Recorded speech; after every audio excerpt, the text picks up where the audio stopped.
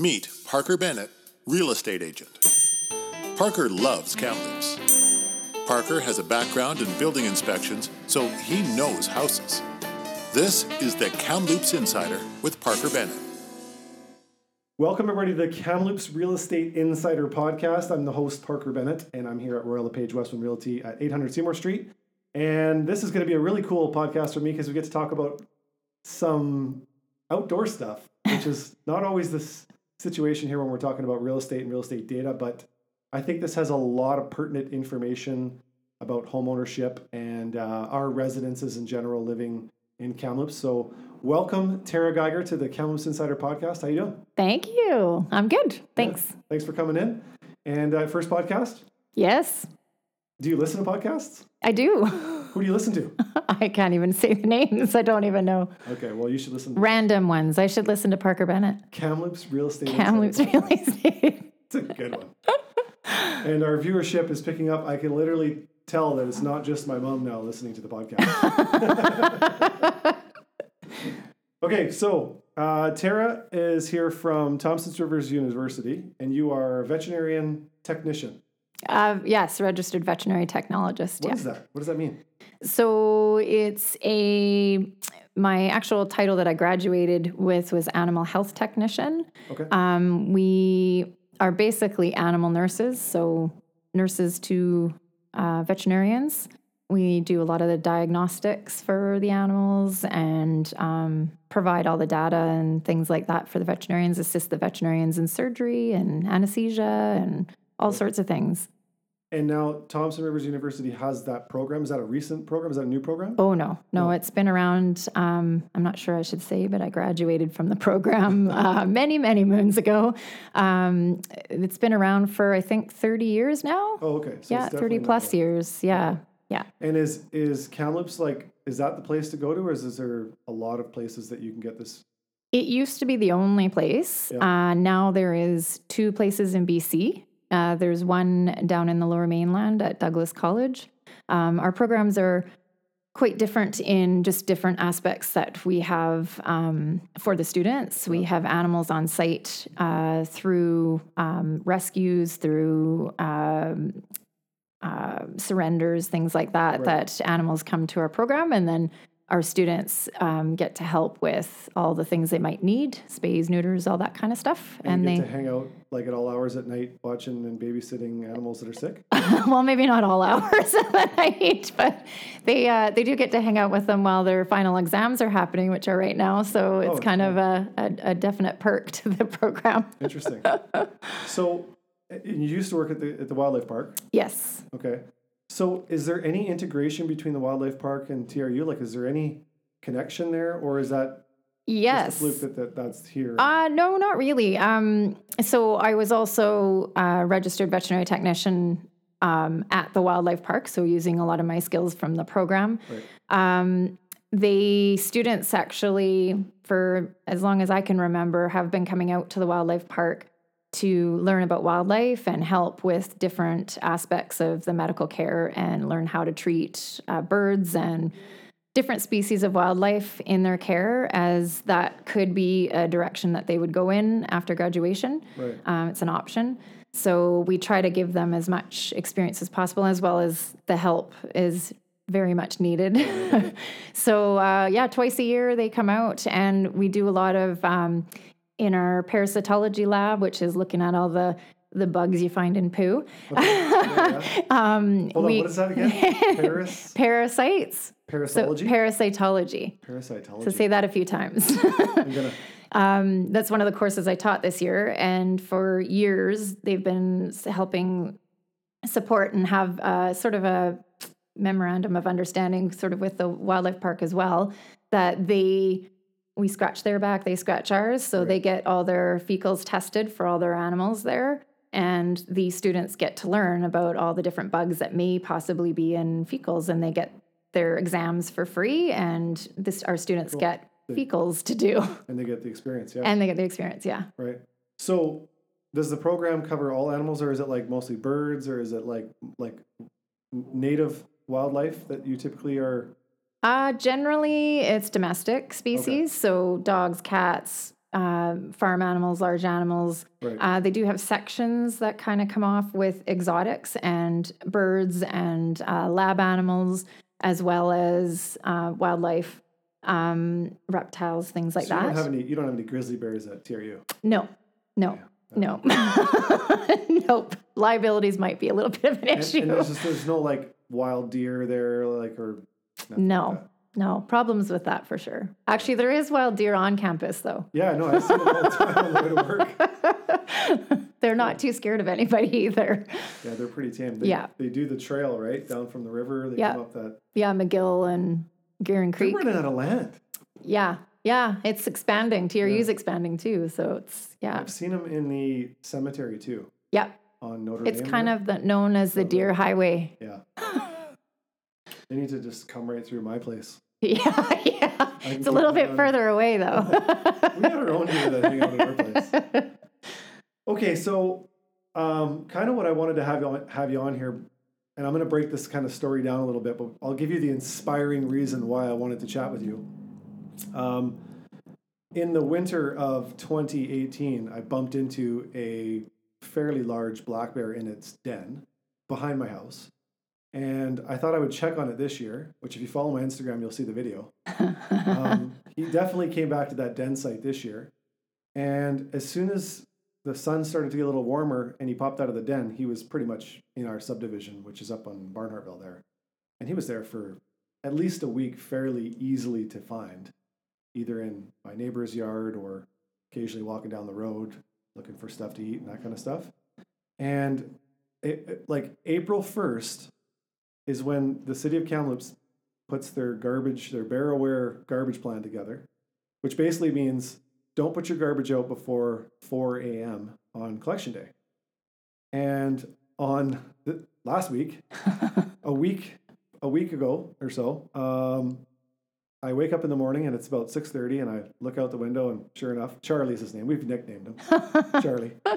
Charlie's out there munching on the neighbor's grass and I noticed that the entire subdivision has their garbage cans out. And it's like, garbage day's tomorrow, right?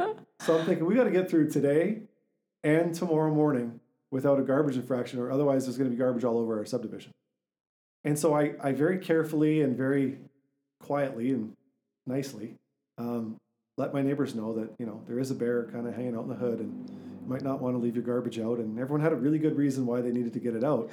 So I thought I would stress the idea that if we want to keep bears from having problem bears and, bears that need to be put down and relocated and all those things that we don't really want, please, please, please don't put your garbage out before 4 a.m. on collection day. And typically I think it's between 4 and 7, right? 7 is kind of the latest that they expect you to put your garbage out. But I think so, yeah. If you have a stay-at-home mom, maybe just keep it in until, yeah, because you kind of know when the garbage man's coming.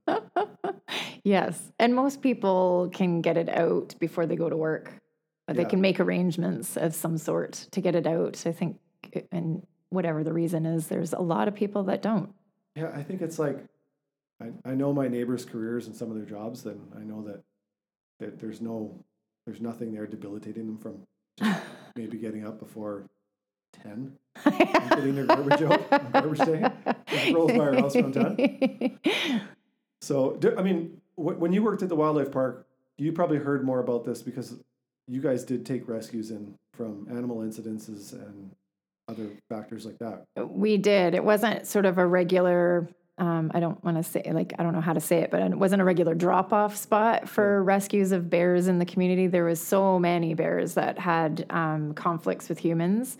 Unfortunately, the statistics are quite high of euthanasias of bears due to the conflict. But we had many, many calls all the time, and some going as far as asking us to come up and pick up the bear because he tossed over their garbage can full of garbage. Yeah. And they don't want, and they have kids, so they don't want, they're worried about their kids, which, obviously that's fair. Yep. But when looking into it and asking a few more questions here and there, the excuses became, okay, well, where do you put your garbage? When do you put it out? And it became more and more relevant that they just aren't taking responsibility for why that's happening. Right. So, a lot of them have garages or have ways of keeping that garbage tucked away and out of sight or out of contact, I guess, for until garbage day and or the amount of time. Yeah. But sometimes excuses are, well, it makes my garage too stinky. Or if they don't have a garage because it's loaded full of other stuff and there's no room in it. The easy thing to do would just be, there's a lot of bear resistant container testing that's going on, that you can actually buy bars that go across your garbage cans that are supposedly bear resistant. Right. On WildSafe BC website, they actually have a list of different resistant containers that have passed the testings. Right. So there's really no reason why you can't keep that tucked away. Yeah, that tucked away, or at least safe and away from, because really when it boils down to it, you are putting your neighbors, your kids, your animals, everyone at risk, as well as that bear, because everyone, cries out when, unfortunately, they do have to be euthanized, because now they've been habituated to people's food. It's easy pickings, as well as people. So now they become dangerous, and sometimes they, if you're not going to give them their food that day, they might become aggressive and look a little harder. They might come maybe a little closer to the pets, house. maybe animals. I mean, we've seen on YouTube, you've seen on TV, even the news, where bears have gotten themselves into people's houses up north. They've campers, trucks, anywhere that there might be food. They have the way of getting in. So they're pretty crafty. They are very crafty, very smart. So it's up to us to kind of keep that responsibility. And, if you don't like the idea that you're responsible of saving those bears, then at least, have that responsibility of having a safe neighborhood for your kids, for your animals, for your neighbors, all the rest of it too. Yeah, for sure. When you worked at the wildlife park, and I think you guys transitioned out of this, but correct me if I'm wrong, but did you guys not pick up a lot of deer that were picked up, and you guys had like your own little wildlife deer sanctuary there that you raised deer and then released them back out into the wild? Yes, yeah. So part of the wildlife park, so it's two separate entities, but one was the BC Wildlife Rehab. So they would bring in wildlife that needs to be rehabilitated and then hopefully released as long as they're recovered. Deer was part of the species that we did take, and what other animals were there? Oh, we had, what did we have? We had lots of birds of prey, owls, eagles, hawks, badgers. We had, there's a few little stories with badgers. Lots, weasels, you name it. We've had a lot of them. Right. But unfortunately, we did have bears at one point too. Way before, actually, when I was a student, they were rehabbing bears. And when I was a student at TRU in the same program that I'm teaching in, we were involved with helping track some rehabbed bears that were collared, and they were sort of seeing, the Ministry of Environment was sort of seeing where they were and if they were getting themselves into trouble again because they were conflict bears. Yeah. Turned out that I think it was 2 out of the 3 that the third one, I don't think that they actually got I think the collar came off, but 2 out of the 3 that they did follow ended up getting back into that same, once they get it habituated. Why not? You've got your McDonald's right there. Why would you go and... Well, I don't think they're not like, they don't know they're doing anything wrong.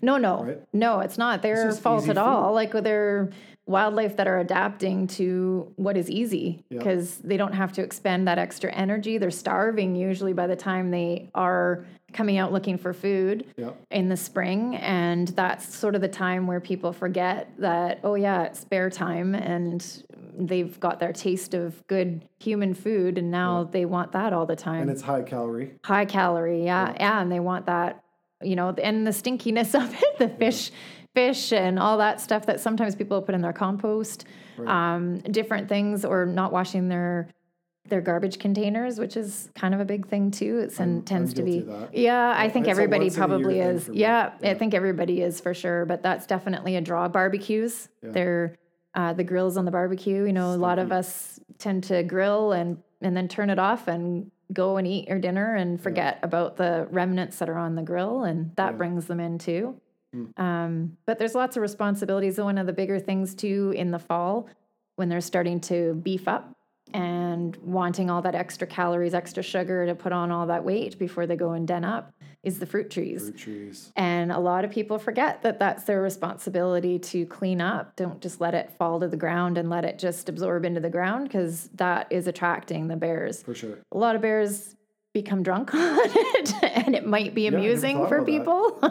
But it's just not a good way to, because then they know they mark your house. So, okay, that's the spot. X marks the spot. I'll come back here next year. Apple trees that are like, no one's picking up the mess. No one's picking the apples. Yeah, and they tell other friends, and they're like, hey, this is the spot. We can get filled up and ready to den up, and we'll be good. Man, when you eat a bear that has been eating fruit trees, it's so good. I wouldn't know. I can't say. It's the hunter coming out of me. I can't say. There is a saying in the bear hunting world that a berry bear or a fruit bear is like the best bear to get. Oh, yeah? A little sweet. Their meat's just better. Yeah. Yeah. They're not just like totally like, they don't have salmon usually in them if they're fruit bear, like, because that's a fall thing. Yeah. So you're either a fish bear or you're not. Yeah. So you're either late season berries and residential fruit trees. Well, I guess it's about that time when they're hunting them too, right? Yeah. So.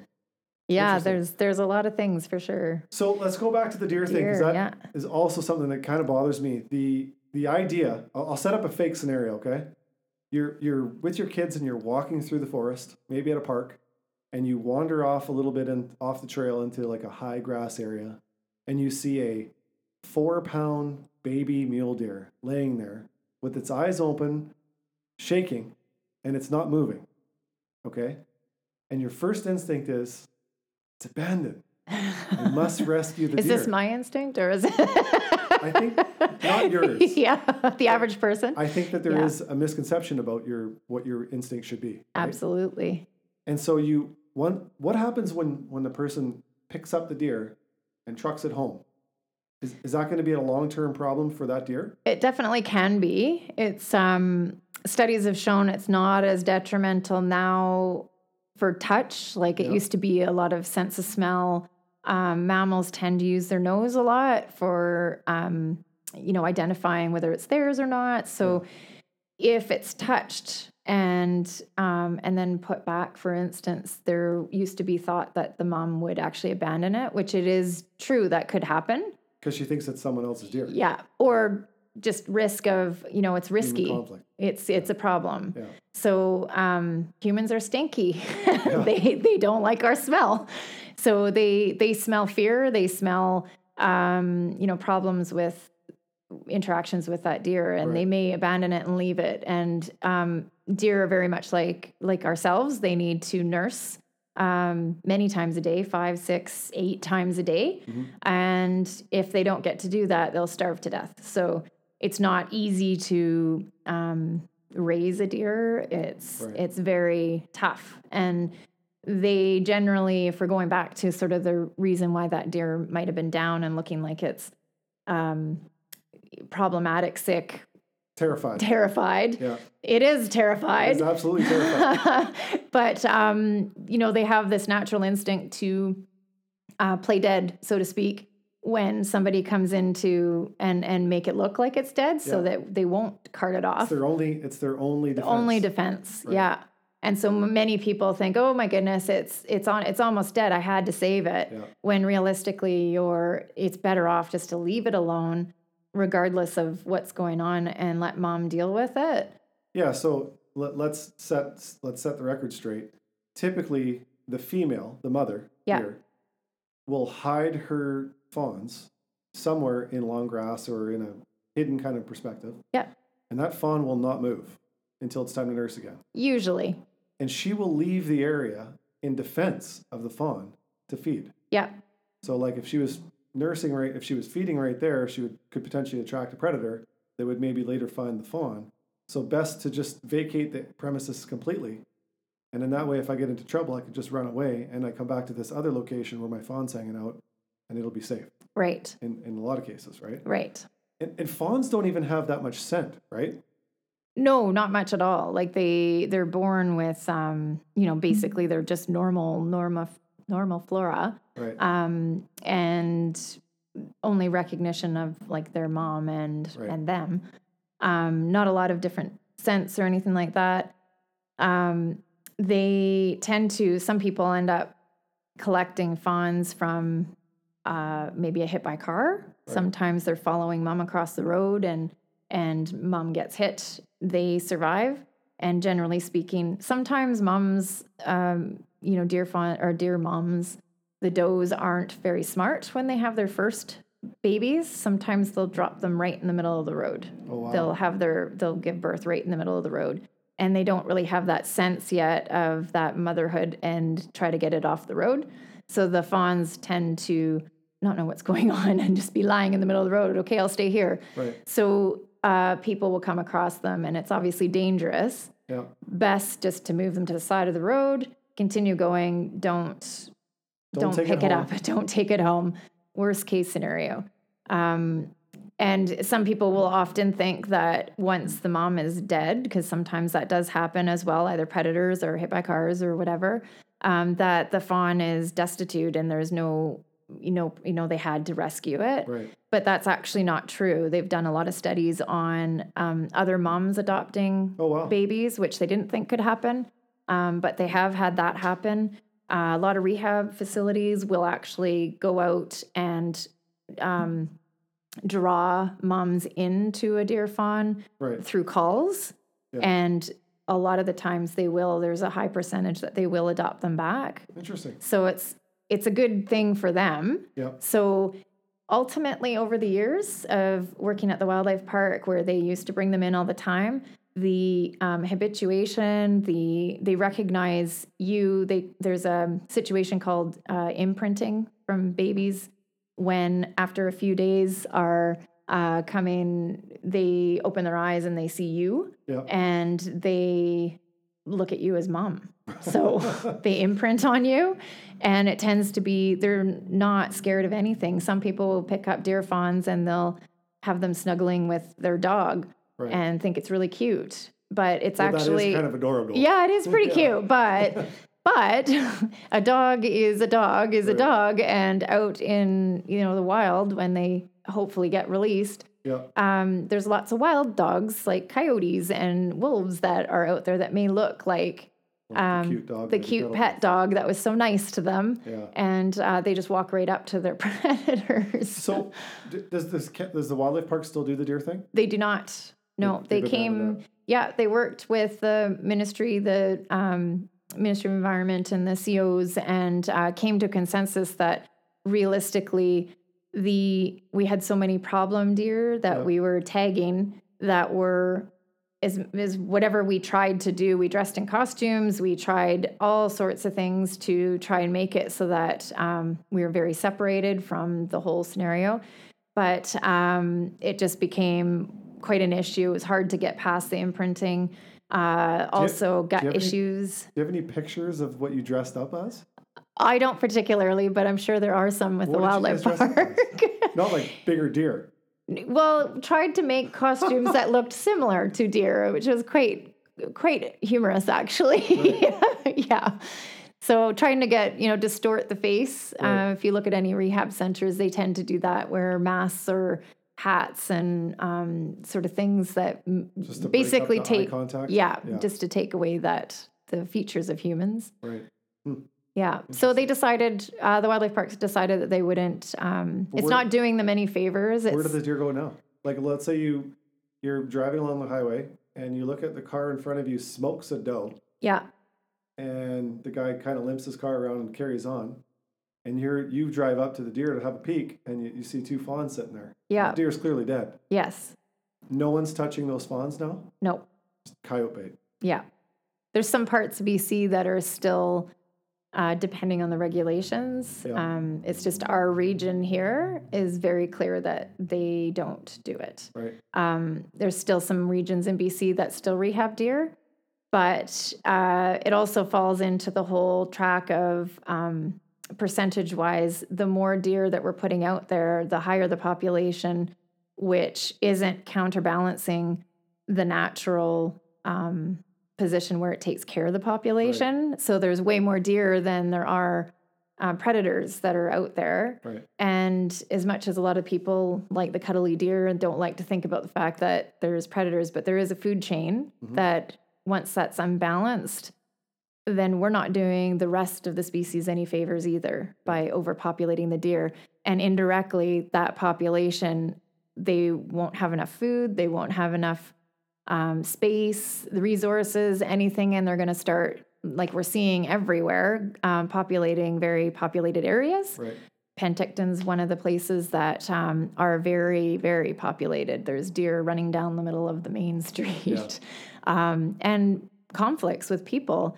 As much as deer are majestic and cute and, so pretty, they're very dangerous. They can be very, very dangerous, especially the bucks. Yeah. So, they have to, when they're not scared of people and they've got does or fawns with them, they get very, very aggressive, and you can have lots of problems there. So there's a lot of problems that develop from a higher population that now you've got deer fawns that walk right up to kids and people, and it's just not a good situation. Right. So, like, the way I see it is the food chain is the natural balance, except us. Right. We kind of mess it all up. Yeah. Because we don't really participate in the food chain the way we're supposed to. Because we don't really let ourselves die, right? Like we don't let people prey on us. Right. We take care of the problem. And so when we're not participating in a fair way in the chain of predation and prey, then we sort of disturb the balance. Right. And I think that's why the Ministry of Environment has their, they do their counts every year, and they try to, as best they can, keep things in check. Yeah, keep things in check and be able to give out certain licenses for certain species of deer. Right.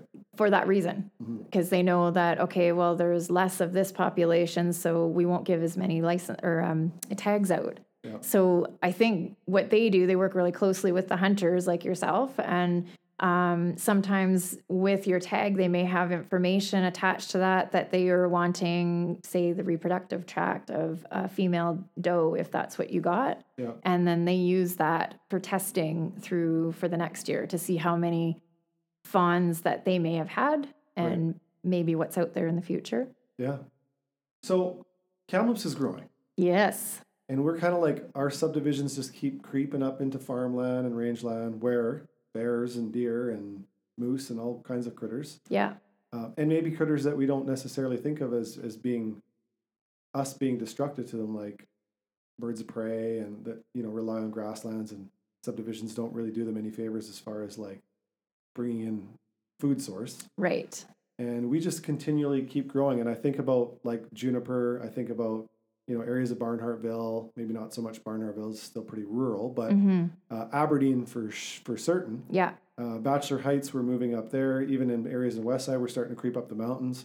We're like really moving in a rapid rate into the environment where deer and bear and birds of prey and all kinds of critters are habituated. Yeah. And we had the rattlesnake podcast here a couple, 3-4 months ago, where we talked about how destructive our growth is on the landscape to reproduction for rattlesnakes. Mm-hmm. And we're really not doing anybody any favors. Not at all. What should we do?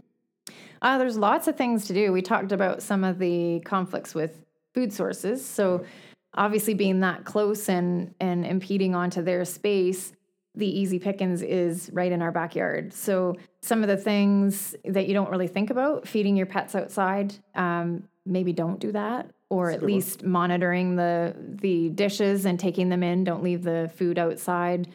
The fruit trees, like we talked about, garbage. Just for the record, I have lots of fruit trees. And as you probably know, I don't grow a lot of fruit. Well, they have to actually be productive, I guess. Yeah, productive fruit trees. You can have a productive fruit tree. If I buy that house, it'll be an unproductive fruit tree. Guaranteed. I did get 1 or 2 apples off my 6 fruit trees that I got. So, well, you're doing something right then. I know. I'm just too stubborn to call an arborist to figure us out, but I might have a name for you for that. Oh, perfect. Yeah, that's what I need. So some of the other things that people don't think about too is allowing the bears, moose, deer, keep going through the properties. So if they're going to move through your properties, if you're in a rural area or impeding onto rural area, then keeping bushes kind of trimmed in and down so that they're not hiding in the bushes. They're not grazing in the bushes. Outside gardens, a lot of us like to have our vegetable gardens. Trying to keep those fenced off. Yeah.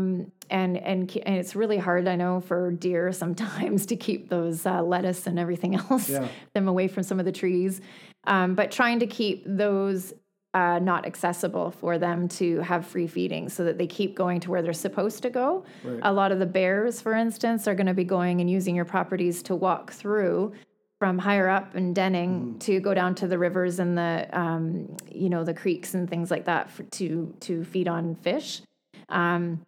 If they're stopped halfway in between as an easier run to eat everything else in your yard, then they're not going to get there. Right. And then again, interrupts the food chain. So definitely we can do our part by allowing them to keep moving through our property and not taking responsibility for our own properties and allow them to keep on going. So it's nice that we have the ability in Kamloops to have wildlife in our backyard and to visually see them, but it's also nice to be a part of keeping them healthy and keeping them going and minimize human conflict. Absolutely. So, yeah. Couldn't have said it any better. It would have been interesting when you guys were dressing up at the wildlife park, though, if you would have dressed up like Elmer Fudd. And then those deer would get really comfortable with hunters. Well, we did have a few sort of feedback from people that the ministry was telling us, because we'd be really tight with them, finding out each year how things are going. Yep. And we started to tag our deer, and we had a couple that had our tags on them that actually walked right up to a hunter. Okay. It did kind of do the opposite because the hunter was confused. So they didn't actually, take their shot. Didn't shoot the animal? No, because they were confused why there was a deer right at the end of their barrel. Might be a really intelligent deer. Yeah. So I'm going to play this just right. Or not so. I'm not sure. It's a double negative, I guess. But yeah, it's definitely not a good thing to have them alter their character and be somebody they're not supposed to be. So it's certainly an issue for sure. But yes, Elmer Fudd. the mule deer population in Kamloops is actually on a really it's on a low right now, and those numbers have come down since 2002. I don't know if that was the peak, but don't quote me on that, but somewhere around that era. Okay. The mule deer population was at a really high, swollen number. Yeah. And it's kind of alarming because they are more vulnerable than a lot of other species that are considered to be local, like whitetail deer and bears and stuff. Yeah. That their numbers are drastically lower, and they're actually changing a lot of the hunting regulations to reflect try and catch up with that. Yeah. Which is interesting, alarming, and all of the above. Because Kamloops is just the heart of mule deer. There's a very large, or there used to be a very large population of mule deer for sure. Do you think people that have domestic chickens, do you think that affects wildlife in a negative way? Absolutely. That's another thing that certainly people can take responsibility for as well, is having them maybe tucked into their coops at night and having them protected. They definitely they bring in wildlife. They, whether it's cougars, whether it's bears, they're kind of easy pickings as well. Yep. So if they're free ranging out there at night, they're not safe, and they're also taunting them, so to speak. Taunting predators. Yeah, exactly. Yeah, for sure. Exactly. So taking responsibility of that. Their feed as well. A lot of people feed chickens on the ground, right. Because that's how they eat. But just taking that responsibility and maybe keeping their feed in a more enclosed area versus right out in the range. Yeah. I lost a chicken. Oh. Yeah. Just one? The one, yeah. Well, mine are. There's a coop, and yes, it's got a bird fence on it, so they're completely enclosed. They yeah. can't get out. But I occasionally let them out to run the property. Yeah. And usually at night they just find their way back in the coop, and I just close the door. Right? Yeah. This one night I went out for dinner around dark. The wind blew the gate closed, so I couldn't get back to the coop. Oh. So when I got home, only a couple hours had they been out, kind of in that dusky part of the night. And I came home and was like, oh, I got to go check on my flock, right? And yeah, definitely a bird of prey had taken one down and shoot it up. We had one scenario again through the wildlife park that we were alerted by. Actually, one of my coworkers. There was a great horned owl that they had no idea what was taking their chickens out, but they were covered over the top. They were covered around. They couldn't figure out how this was happening. Okay. And the great horned owl was actually watching from afar. And every time they would get locked up at night about dusk, because usually prime feeding time, he would actually crawl under the fence. No way. Yeah. So he was knocking them off one by one. That's crafty. So there is definitely ways, and there's also electric fencing that you can get. It's becoming more and more prominent. And again, I think WildSafe BC has different setups and sort of directions on how to purchase and how to function. But that's another way that you can keep your coops safe, as well as keeping wildlife away. Yeah. It sounds a little bit... by deterring them, you're just telling them, go find something else. Absolutely. These aren't the critters that you're going to eat. Yeah, and it sounds barbaric, but it's not necessarily... You're doing them a favor by doing that. So, and, the COs play a role in a lot of this, and they get a lot of the heat for having to euthanize animals and get told on a regular basis that they're not animal lovers and they're, But by uneducated people who don't look at the macro that don't sense. see the whole picture. Yeah. And I feel really bad for them because they're doing the job that they need to do that most people don't want to do. Right. And, they unfortunately have to clean up other people's messes. Absolutely. Yeah. So education is a huge thing. So hopefully. Which is why they won't come on the podcast. They don't want to get put on the spot and have hate mail coming their way. That's right. Well, I'll toot for them because they are fantastic. They do a really good job with what they're doing. So. And if you just read recently in the newspaper, they were saying that they've just hired a large new force of conservation officers. Oh, wow. In BC, yeah. I did not see that. That's good. They're much needed. Yeah. They're really strapped in this area specifically. I think their region is so large that they really don't have a lot of coverage. Not a lot of funding. No. Yeah. No, for sure it's the government. It's a government job. Well, Tara, thank you for coming on and educating us on how we can cohabilitate,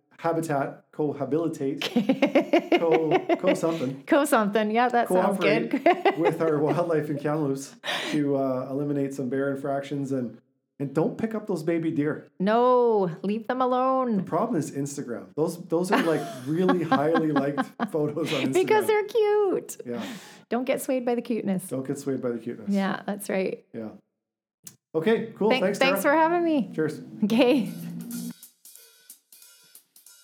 Call Parker Bennett now for your complimentary home evaluation.